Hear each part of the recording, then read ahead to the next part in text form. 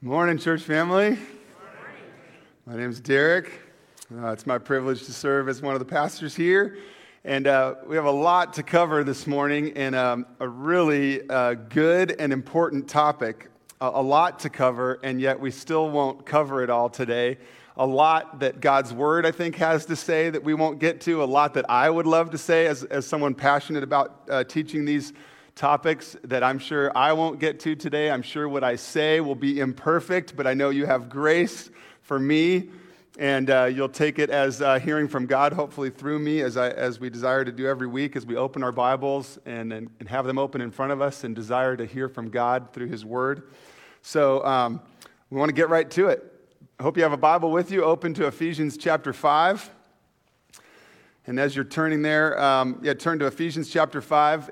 I'll just remind us, this is a letter written by a church leader named Paul to a group of Christians a couple thousand years ago in a town called Ephesus. So he's writing to the Ephesian Christians, and we're in a series of messages that we're calling Walk Worthy, because we're asking God to show us, in light of all that He's done for us, in light of the good news of the gospel, how do we live a life that is worthy? The gospel is the good news, is the spectacular news that God doesn't leave you and I stuck in our sin, but that God pursues and comes after and rescues sinners like you and me through the life, death, and resurrection of Jesus, through Jesus' work on the cross. And so the series is called Walk Worthy because we're continuing in this latter portion of this letter. The latter portion of Ephesians is very practical and showing us how living as a Christ follower looks like in life. What is it, as a follower of Jesus who has the Spirit of God living inside of us, what do our Spirit-filled lives look like? So we'll be in Ephesians 5, starting at verse 15 in a moment. And you'll see, first we're going to read a little bit what we covered last Sunday, then we'll get into the passage for today. And you'll see that today's passage has instructions for husbands and wives. And I couldn't plan it this way because we teach through the book of the Bible passage by passage, but in God's timing, we arrived today at this passage with instructions for husbands and wives, with Amy and I having just celebrated our 22nd anniversary yesterday. Yeah, thank you. She's so excited about it, she left the room. Oh wait, she's serving behind the scenes somewhere. So in God's timing, we get to this passage for husbands and wives on this weekend where we just celebrated our anniversary. And I mean, maybe that's appropriate because really as I was studying this passage this week, I was kind of thinking about how unnecessary this passage is for me. How I really already know everything I need to know about marriage. And when it comes to marriage, I get it right every time. And I'm such an expert that, I didn't really need to study it. But maybe I have some things I can pass along to now. As the famous philosopher and theologian George Strait said, if you'll buy that, I'll throw the Golden Gate in free. Okay? So hopefully you know I am full of baloney up here. Okay? All right. On the expertise in marriage factor. So asking for God's help, just like many of you. First, let's remind ourselves where we've been, what leads up to our passage today. So we're going to go back to Ephesians 5, verse 15. Let me read a few verses that we studied together last Sunday. Look carefully then how you walk, how you live, not as unwise, but as wise, making the best use of the time, because the days are evil. Therefore, do not be foolish, but understand what the will of the Lord is. And do not get drunk with wine, for that is debauchery. But be filled with the Spirit. That's the key right here to this passage. This command to be filled with God's Spirit. Addressing one another in psalms and hymns and spiritual songs, singing and making melody to the Lord with your heart, giving thanks always and for everything to God the Father in the name of our Lord Jesus Christ, submitting to one another out of reverence for Christ. So last Sunday, we studied this passage and this command to be filled with the Spirit. And that command is followed then by, for you grammar people, participles that describe a Spirit-filled life. We are commanded to be filled with the Spirit. And we talked last week about putting ourselves in places where we could be ongoing, consistently filled with the Spirit so we can live the life of the Spirit, so we can live out the ways of Jesus. And so verses 19, 20, 21 are these participles that describe a Spirit-filled believer. And we covered these things last Sunday, including that it would lead us to be singing and that we would be giving thanks and submitting to one another out of respect, out of reverence for Christ. So verse 21 that we covered last week both wraps up last week's passage and kind of transitions us into this week's passage. This idea that as a Spirit-filled follower of Jesus, part of that is submitting where God calls us to submit. In various relationships and situations we find ourselves in life, there are certain situations where we as followers of Jesus are called to submit. And that's an aspect of our being Spirit-filled. And so this passage, or verse 21, leads up to a few topics that we're going to cover. One, we're going to cover today regarding husbands and wives. The next Ephesians passage that we'll cover has to do with parents and children. And then there's a passage after that about slaves and masters. Quick side note, when you think of slaves and masters, slavery in the Bible, a lot different than the slavery we think of in American history. And so you could make a good case that when the Bible addresses slaves and masters, that there might be some parallels to be drawn to employees and bosses. So we have this very practical section of Scripture here where God has direction for certain of those people to submit. Wives are going to be instructed to submit, children, slaves, and the others in those relationships are not instructed to submit. Their Spirit-filled role is different in each case. In the case of husbands, their Spirit-filled role is to love. In the case of parents, their Spirit-filled role is to not exasperate their children. And when it comes to bosses, their Spirit-filled life of a Christian is to treat their employees, these slaves, fairly. So, now you have an idea where we're going. I'm scanning the room. There's no wives headed for the exit yet. Okay, that's good. I'm going to talk to everyone here in a moment, real briefly. Wives, husbands, and everyone. Okay? Wives, don't head for the exit. I would encourage you, if you're a wife, to not make assumptions about this passage. Let me back up. Before I even address individuals, let me address us all. This, as is always the case with God's Word, I think this is a prime opportunity for us today to look to hear what all God has to say, not just catch a piece and then let our mind run amok. Are you with me? Let's look to see what all God has to say. So stay together, stay with me. So wives, ask God for help in not making assumptions and not focusing on certain parts of this that are challenging. You will be challenged. But I want to encourage you to ask God, what does God have for you in this? What is God teaching us? What is he saying to you, perhaps? I think you're going to find that while you may feel challenged, wives, I think you're going to find that there's perhaps more addressed in the Scriptures and from me this morning to husbands. So you husbands, you guys be ready too. God's Word has a high calling for us this morning. This is a serious responsibility and an opportunity for you, if you're a husband, to evaluate yourself and to ask God for help to live out the life of a follower of Jesus, the life of a Spirit-filled follower of Jesus, and what does that look like in your role as a husband. And then, now, I want to address everyone, or perhaps everyone else. If you're not currently a husband or a wife, if you're single, if you're divorced, if you're widowed, don't tune out. God's Word has something for us all this morning, especially because, and Pastor Matt did a great job of emphasizing this already. We're going to talk, this passage talks about God's will for marriage, but at the end of it, he says this is not just about marriage. This is not just about married people. This is about the church, believers in Jesus, and our rescuer, Jesus. Our human marriages are a picture that God wants to use as a picture of the union that is to come in the future when Jesus returns. Our marriages are a picture of this union that is to come between the church, believers everywhere, and our rescuer, Jesus. So that's for all of us, right? All right. Before we get to verse 22 and following, I think this is an important place to start. Some Bible background is really helpful. And I think we can go all the way back to the creation story in the early chapters of Genesis. So often, when God speaks to us in the New Testament about marriage, so often it's grounded in what happened at the very beginning of the Bible, at the way God chose to create. And so we want to think back to the early chapters of Genesis, that our God created what?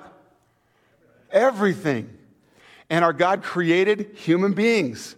And our great God, creator, made things gorgeous and beautiful and to be enjoyed by us. And his creation included creating human beings. And the Bible says that he created them male and female. He created human beings in his image.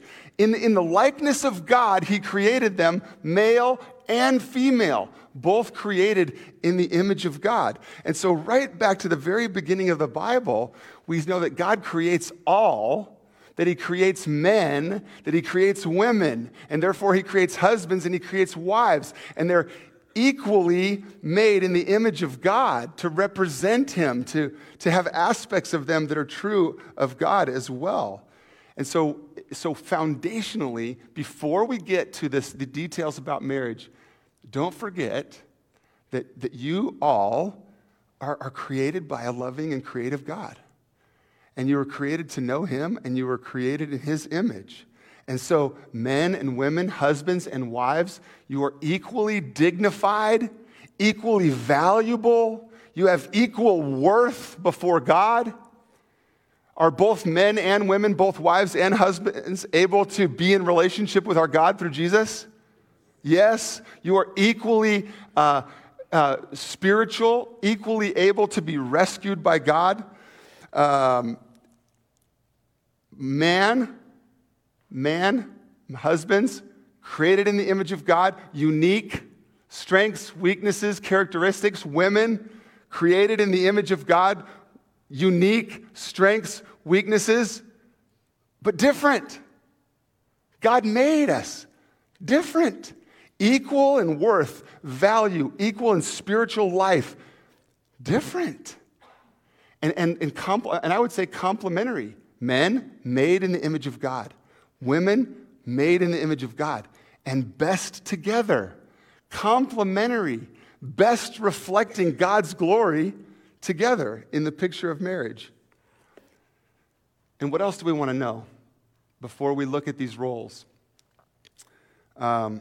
Even within the Godhead himself, even within our great God, Trinity, Father, Son, and Holy Spirit, if you study your Bible and you learn about our one God who exists in three persons, Father, Son, and Holy Spirit, as you learn about the Trinity, you even find that within the Trinity, there are these ordered roles. These roles within the Trinity. Some authority and submission, even between members of the Trinity that are all fully God.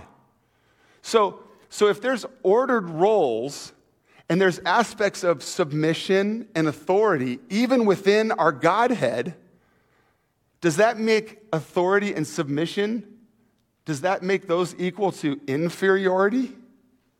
Or being weak somehow? Or one being more superior than the other? No. Let me make sure we caught that, okay? Authority and submission is something that the Godhead even models for us. So that does not have to, we don't have to let our brains swing to, okay, if there's ordered roles, if we're different, if some have this role and some have that role, that makes one less valuable, or that makes one more important than the other. There's somehow now a superiority or an inferiority. No. Equal before God. With me so far? Okay, that's an important place to start. All right. Let's get into our passage for today. We're going to start at verse 22. I'm going to read the whole passage that we'll study together first, and then we'll take a little bit of a walking through it more slowly. Verse 22 and following. Wives, submit to your own husbands, as to the Lord. For the husband is the head of the wife, even as Christ is the head of the church, his body, and is himself its Savior. Now the church, believers in Jesus everywhere, submits to Christ. So also, wives should submit in everything to their husbands. Husbands, love your wives, as Christ loved the church and gave himself up for her, that he might sanctify her, having cleansed her by the washing of water with the word, so that he might present the church to himself in splendor, without spot or wrinkle or any such thing, that she might be holy and without blemish. In the same way, husbands should love their wives as their own bodies. He who loves his wife loves himself, for no one ever hated his own flesh, but nourishes and cherishes it, just as Christ does the church, because we are members of his body. Therefore, a man shall leave his father and mother and hold fast to his wife, and the two shall become one flesh. This mystery is profound, and I am saying that it refers to Christ and the church. Is he talking about marriage? Yes. And he's saying yes and. This mystery is profound. I am saying that it refers to Christ and the church. However, let each one of you love his wife as himself, and let the wife see that she respects her husband. Father in heaven, as always, we need you desperately to speak to us through your word.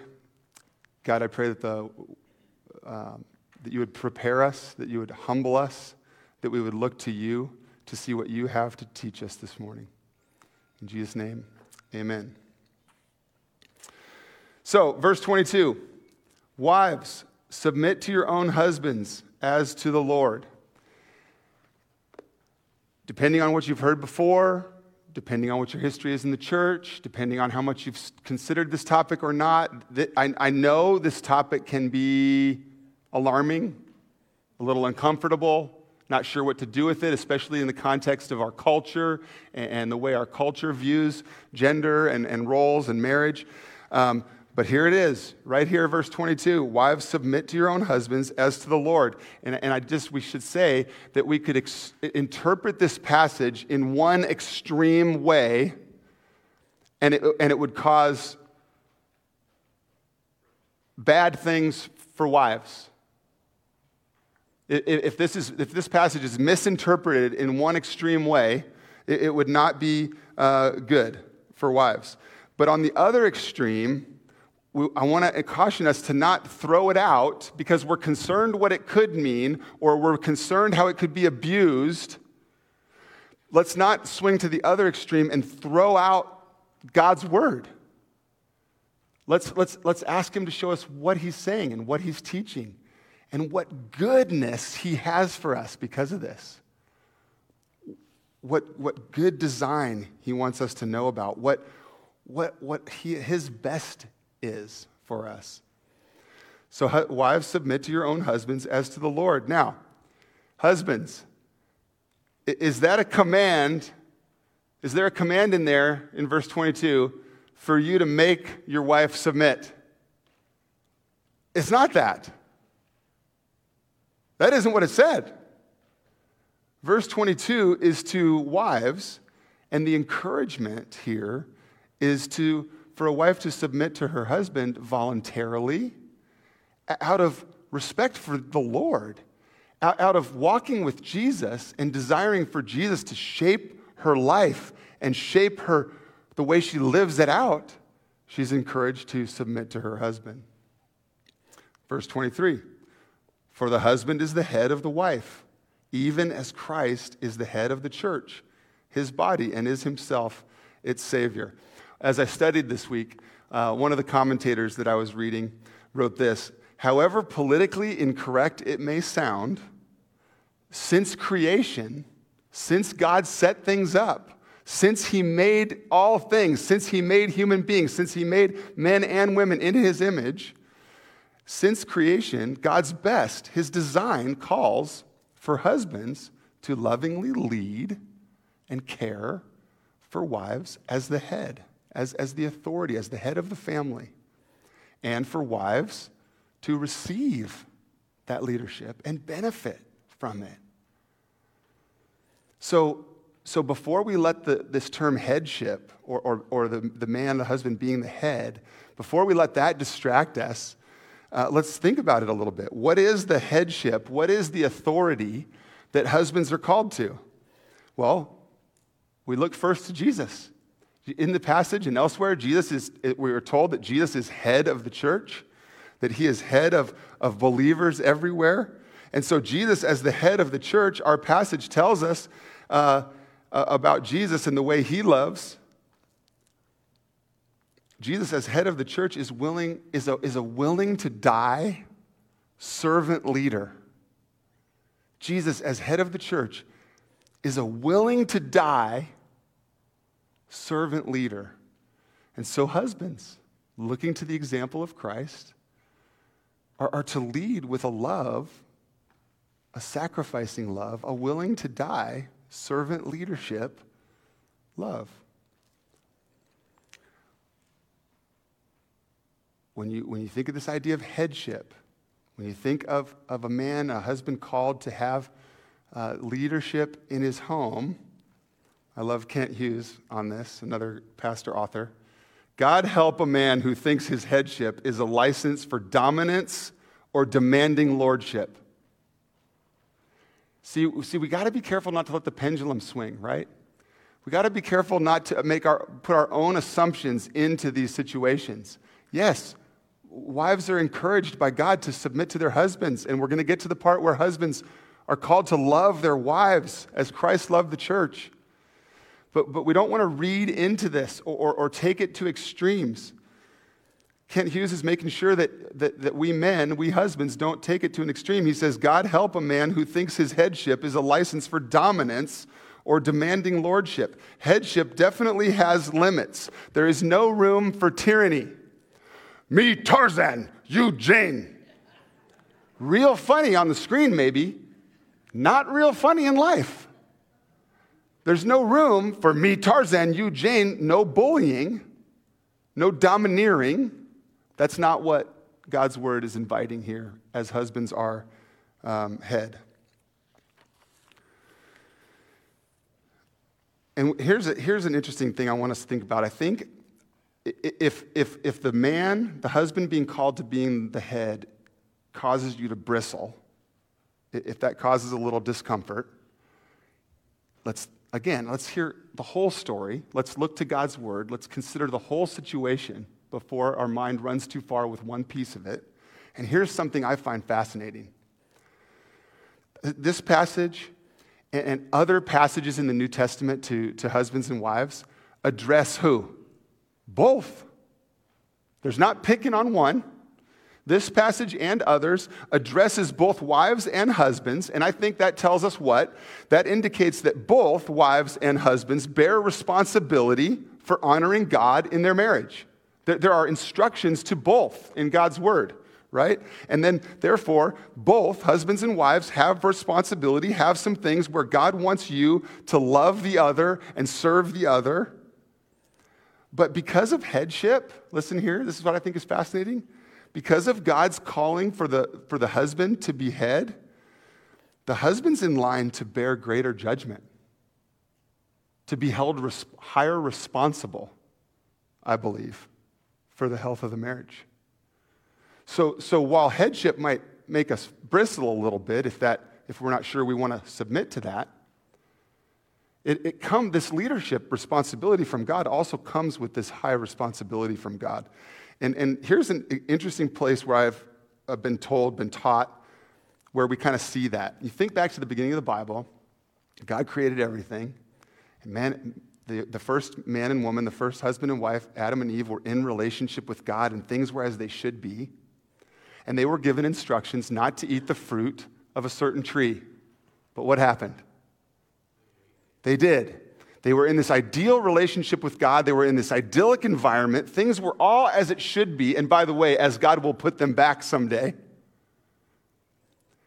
And they were in that situation, and they were told not to eat the fruit of a certain tree. And Genesis 3:6 says, Eve took of its fruit and ate. And lest we get mad at Eve, keep reading, she also gave some to her husband who was standing right there. And he took and ate it. So they both sinned. Then we go to verse 8. And they heard the sound of the Lord God walking in the garden in the cool of the day. A few minutes earlier, a day earlier, and they heard God coming, there would have been excitement and fellowship and relationship and living in this glorious situation with God. And now they blew it, and they hear God coming, and what happens? Do you know? They hide. They both sin. They both rebel against God. They both eat the fruit. They both do what they're not supposed to do. They both hide from God. And then here's what I think is fascinating. They both sinned. They're both hiding. But who is God looking to talk to? Verse 9 says, the Lord God called to the man and said, where are you? I don't think that's an insignificant note. I don't think it's insignificant that God is looking to the head to call him to responsibility for the health of their marriage. So husbands, see, this is where we're in the part of the passage that's directed to wives, and I'm now talking to husbands. Husbands, so when it comes to this role of headship, to this call of God on your life to lead, when it comes to making decisions in your marriage, what do good leaders do? Good leaders are surrounded by godly, capable, intelligent, excellent people with talents and spiritual gifts, and good leaders look to those around them for counsel and wisdom, don't they? Husbands, I got news for you. If you're married, you've got God's exact person right with you. He put you together for a reason. Good leaders look to the counsel of those around them. Husbands looking to make difficult decisions ought to look to the counsel of his wife with humility, recognizing that I don't know it all, that I don't have it all figured out, that I don't have all the research, that there's areas that I'm stronger in, and there's absolutely areas that my amazing wife is stronger in. Are we looking, as the head of family, are we looking and including the godly counsel of our capable and intelligent and amazing wives that God's given us? And are we doing so with dependence on God? Are we leaning into our leadership calling with dependence on God, realizing how imperfect we are, and how that responsibility falls on me, so I am going to depend on the Lord? And what else should headship, again, for husbands, what else should we know about headship? If we model this idea of headship after Jesus lived his earthly life devoted to God, dependent on God, seeking God in prayer. In the midst of his ministry, Jesus could have stayed busy with healing and teaching and performing miracles. And how many times, as you read about Jesus' life, do you see Jesus go off to be by himself because he's dependent on God and seeking God in prayer? And that's a model for us husbands if we desire to lead our families well. So I'm asking husbands, is that true of you, dependent on God and seeking him in prayer? That's what our homes need. That's what my family needs from me and doesn't always get. And wives, if you saw a husband dependent on the Lord and seeking him in prayer, does that make your role of looking to him as leader easier? Wouldn't that help? Another of the commentators, Richard Koken, says this: if her husband has any sense, I like that too, right? If her husband has any sense, he will listen to her opinions and delegate to her responsibilities and decisions for which she is better suited than he. But he must bear the ultimate responsibility in marriage. See, I think that's important right there, because we're not talking about some difference. Remember, we said we're not talking about inferiority, superiority. We're not saying, we're saying made in the image of God, made in the image of God, equal before God, just different. Different skills, different strengths, different callings from God. And so I think it's important to remember we're not talking about one or the other being not incapable or somehow deficient in the ability to participate in life and in these decisions. We're talking about different. And asking God to show us how our differences can be beautifully complementary of each other. A godly wife will try to trust that a husband is seeking God. A godly wife will try to trust that the husband is seeking God and seeking what's best for their family. Even though the husband will make mistakes and feel the weight of that responsibility sometimes. Okay. Everybody take a breath. How we doing? I'm looking around. I'm seeing if anybody's mad at me yet. I'm just kidding. Challenging though, right? Do we want to hear from God on this? I urge us not to swing to extremes, not to make assumptions either way, but to ask God to show us in His Word what beautiful, best intentions He has for our marriages. It's challenging, right? Well, I want to assure you that if you have any questions at all, feel free to email matt@faithchurchdallas.org. Okay?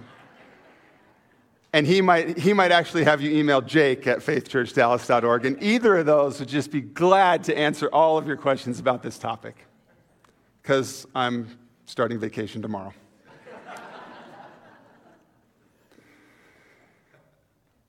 So we keep going in the passage. In verse, we're going to go a little faster through the verses. A lot of what I've wanted to say has almost been said kind of already in the context of setting this topic up. But 24 says, in verse 24, the church submitting to Jesus is the model for wives. Remember, verse 22 is urging the wives to submit to husbands, and verse 24 is saying, here's our model. The church, believers, submit ourselves to our rescuer master Jesus. And so wives, submit in everything to your husbands. I think about this. As the church submits to Jesus, why would we submit to Jesus, followers of Jesus? If we're Christians and we've put our lives under the headship of our master Jesus, knowing that we can't save ourselves, knowing that we need Him, His life, death, and resurrection, His victorious victory over death and sin and evil on the cross, and His resurrection to new life makes it possible for us to live. And so why would we, the church, believers, submit to Jesus? Because we have confident expectation that we will receive His loving care, right? We submit to Jesus because we know that He cares, and we know that when He rules, when He leads, it's for our benefit. And we appreciate His gifts and His time and His love for us, knowing that we can be thankful for His work in our lives. And so a wife then is to gladly submit to a husband, trusting God that He has good purposes in that. Now,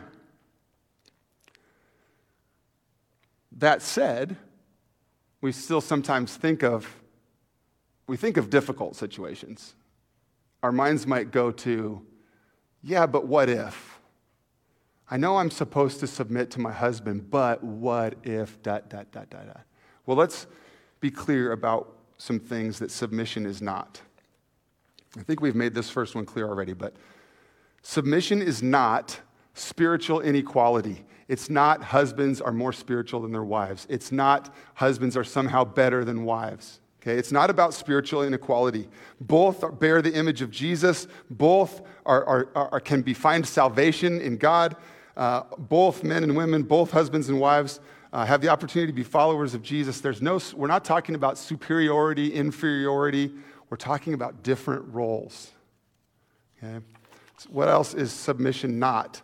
Submission is not slavish obedience, doing whatever for whenever. Submission is not slavish obedience. Wives, never follow a husband into sin. Christ alone, Jesus alone, is your supreme authority.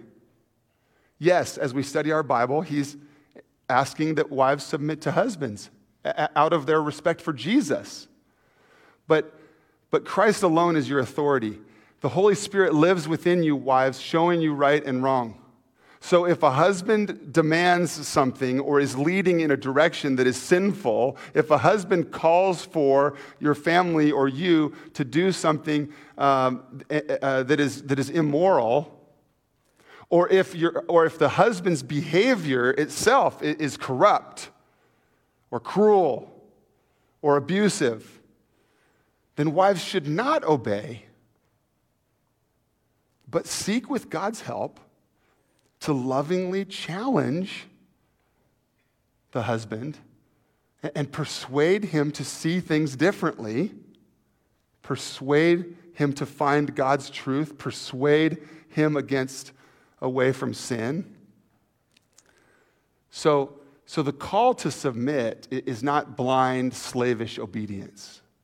It's trusting in Jesus first and making sure that your life as a wife and the life of your family is honoring to him first and foremost, and certainly doesn't include obeying into sin or immorality. And then, while may God give you strength to lovingly challenge those situations that you might find yourself in that are difficult, and may God work in that situation and bring health and repentance and healing. But then I would just say that if there's sustained misbehavior, if there is continuing mistreatment, if there is sustained wickedness, then that certainly calls for getting help, for finding someone that you can trust, for going to someone to seek counsel and to get help and to not be in that situation.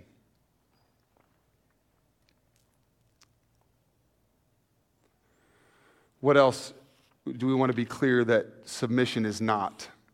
Submission is not mindless. See, I think a lot of the knock on submitting to husbands, a lot of the knock on seeing and allowing a husband to be the head of the family is if we take these extremes. Oh, well then that means I'd have to do everything he said no matter what. No. That means that I'm somehow inferior. No. So if we ask God to give us a picture of what he means and doesn't mean, then I think we find this design for marriage to be beautiful and God-honoring. So the other thing that submission is it's not mindless. Jesus submitted to the Father. The night before Jesus was crucified, Jesus had a lot different ideas of what would be comfortable the next day. Jesus prayed passionately for things to go a different way, and then he submitted himself to the Father and said, "Not what I will, but you will." So Jesus submitting to the Father wasn't mindless, I'll do whatever. Oh, sure, that sounds like a blast, God. Jesus submitted to the Father. So to submit is not to become a doormat. If a husband, think about this, if a husband is godly, then submitting will be a benefit to you, wives. If the husband is godly, you'll be no more squelched or put down or harmed by following your husband than you would be following Jesus. But if the husband is not godly, then questioning his reasoning, this is where it's not mindless, then questioning his reasoning or pointing out error, that's not sinful, but loving. It's the loving thing to do. Kent Hughes says, a Christian wife can stand with Christ against her husband with a humble, loving spirit that indicates her longing to honor his headship. A Christian wife can stand with Christ against her husband with a humble, loving spirit that indicates her longing to honor his headship. See, I don't think we have to throw out God's instructions to submit. I don't think we have to throw out the idea of husband as head of the family. We don't have to throw that out we can still honor that, and yet we can still stand for what is right, and we can hold to God's truth, and we can hold to Jesus as our authority overall. So, submission may not be easy. It might go against our own past inclinations. Submission may go against what you feel like our society has taught you. But I do think that as we continue the passage and we hear this call to husbands to love their wives, perhaps as we think about this as God's best, if we can help ourselves to study this topic and think of it as God's best, His design, His good intentions for our good and for His glory, if we can see it that way and we can recognize that, yes, wives are called to submit, but there's this reciprocal calling, there's this reciprocal duty now that is pointed at husbands, and that is to love their wives. This is an incredibly high calling for husbands. Verse 25, husbands, love your wives as Christ loved the church and gave himself up for her.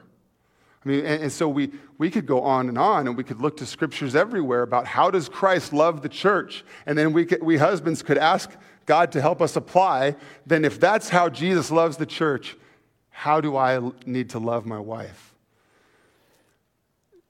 We've already talked about the fact that Jesus is the willing to die servant leader. And so Jesus is our example for husbands to be a willing to die servant leader. And even to that extreme, but also just to a more daily and simple way too, right? What does it look like to die to self daily, husbands?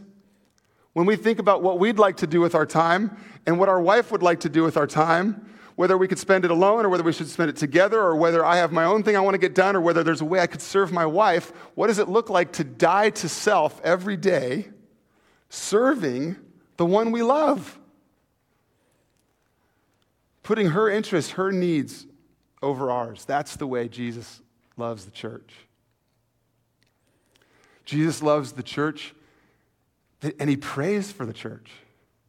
So husbands, following Jesus' example, do we pray for our wives?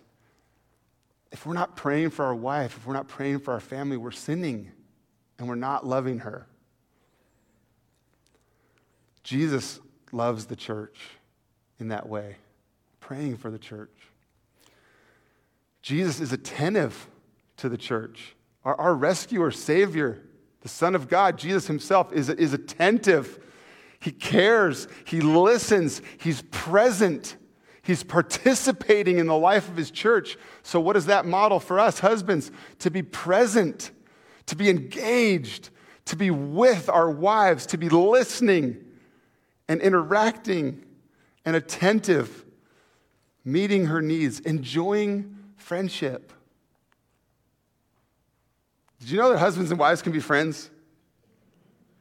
I mean, I know that kind of sounds dumb, but I remember that being kind of a really eye-opening and helpful picture when Amy and I had an opportunity to think about that idea and study that. Be friends. Invest in your friendship. Husbands, be attentive. Spend time. Date her. Right? Pursue her. No matter whether you've been married a week or 40 years. Jesus is attentive to the church. We can be too. Jesus is faithful. Jesus is faithful to the church. So husbands, with Jesus as our example, what does that mean in our relationship with our wife? What does that mean in our marriage? To be faithful. To be a one-woman man. To have eyes for her only. To keep pursuing that friendship, to keep showing her the love that you have for her. So why are these instructions in Scripture? We come to Ephesians 5. I said this is a really practical section of Scripture. Why are these instructions here? Why are wives urged to submit? Why are husbands reminded to love? Why are these difficult for us to swallow sometimes? I mean, why are we feeling a little convicted right now? Well, here's why. If you're feeling a little uncomfortable, if you're bristling a little bit, if you're feeling a little convicted because you're not sure you live up to that, here's why. Because of the fall. Because of entrance of sin into the world, things are not as they should be. God's best design was for man in the image of God, woman in the image of God, best together. That was God's good design. These differing relationships, these differing roles, equal but different, that was God's design before the fall. That was his best. That was good. But the entrance of sin into the world, when Adam and Eve went their own way and rebelled against God and ate of the fruit, and ever since then, you and I are sinners by nature. We're born with it, and we know we're sinners by choice as well. And ever since then, this idea of marriage, these relationships, these roles of husband and wife, even those are distorted and marred by sin. What we saw, what we would have seen before the fall as good and God's design and for our best is now marred by sin. In Genesis 3, we see that the consequence of the punishment of sin and the way it affects the man and the woman. For Eve, and then for wives after her, Genesis 3 tells us that one of the fallouts, one of the consequences of sin is that she will desire to assert her authority over Adam. It wasn't going to be that way, but with sin entering the world and marring and distorting our view of what God has for us, now wives desire to assert authority over husbands, which is the reverse of God's plan. And in that same passage, it reminds us that Adam, and therefore us husbands, will abandon our leading and protecting and caring role. That's what we would have wanted before the fall, the way God created things to be. We have this opportunity to lead and protect and care. But with the entrance of sin into the world comes Adam's desire to rule over her. So both man and woman, both husband and wife, rebelled against God's given role and responsibilities, what he had in mind, what was best, what he had set in place. Both man and woman rebelled against. So let's go back to the passage here. And we'll finish up with these few verses. Verse 25 again. Husbands, love your wives as Christ loved the church and gave himself up for her, that he might sanctify her, having cleansed her by the washing of water with the word, so that he might present the church to himself in splendor, without spot or wrinkle or any such thing, that she might be holy and without blemish. The picture here is the future return of Christ. Jesus is coming back someday. And the picture here in this passage is when Jesus returns, this passage gives us the picture that the church, that believers in Jesus will be washed and transformed and made more into the likeness of Christ. And the church will be presented to Jesus for this union, for this marriage-like union relationship between the church and our rescuer. And so this passage is giving us this picture that the church will be presented to Christ by himself, and the church will be perfect without sin. So now what does that look like for a wife? Listen to this. A wife who has been transformed increasingly into the likeness of Jesus. Think about you wives that are followers of Jesus. This is why we exist on earth, is to be increasingly transformed into the likeness of Jesus and to becoming more and more like him until we look him in the face. And so a wife who has been transformed increasingly into the likeness of Jesus, that's God's work in her life. Her salvation, being rescued from sin and death, being put back in relationship with God, and the wife's sanctification, her being transformed more and more into the image of Jesus, that's God's working in her life.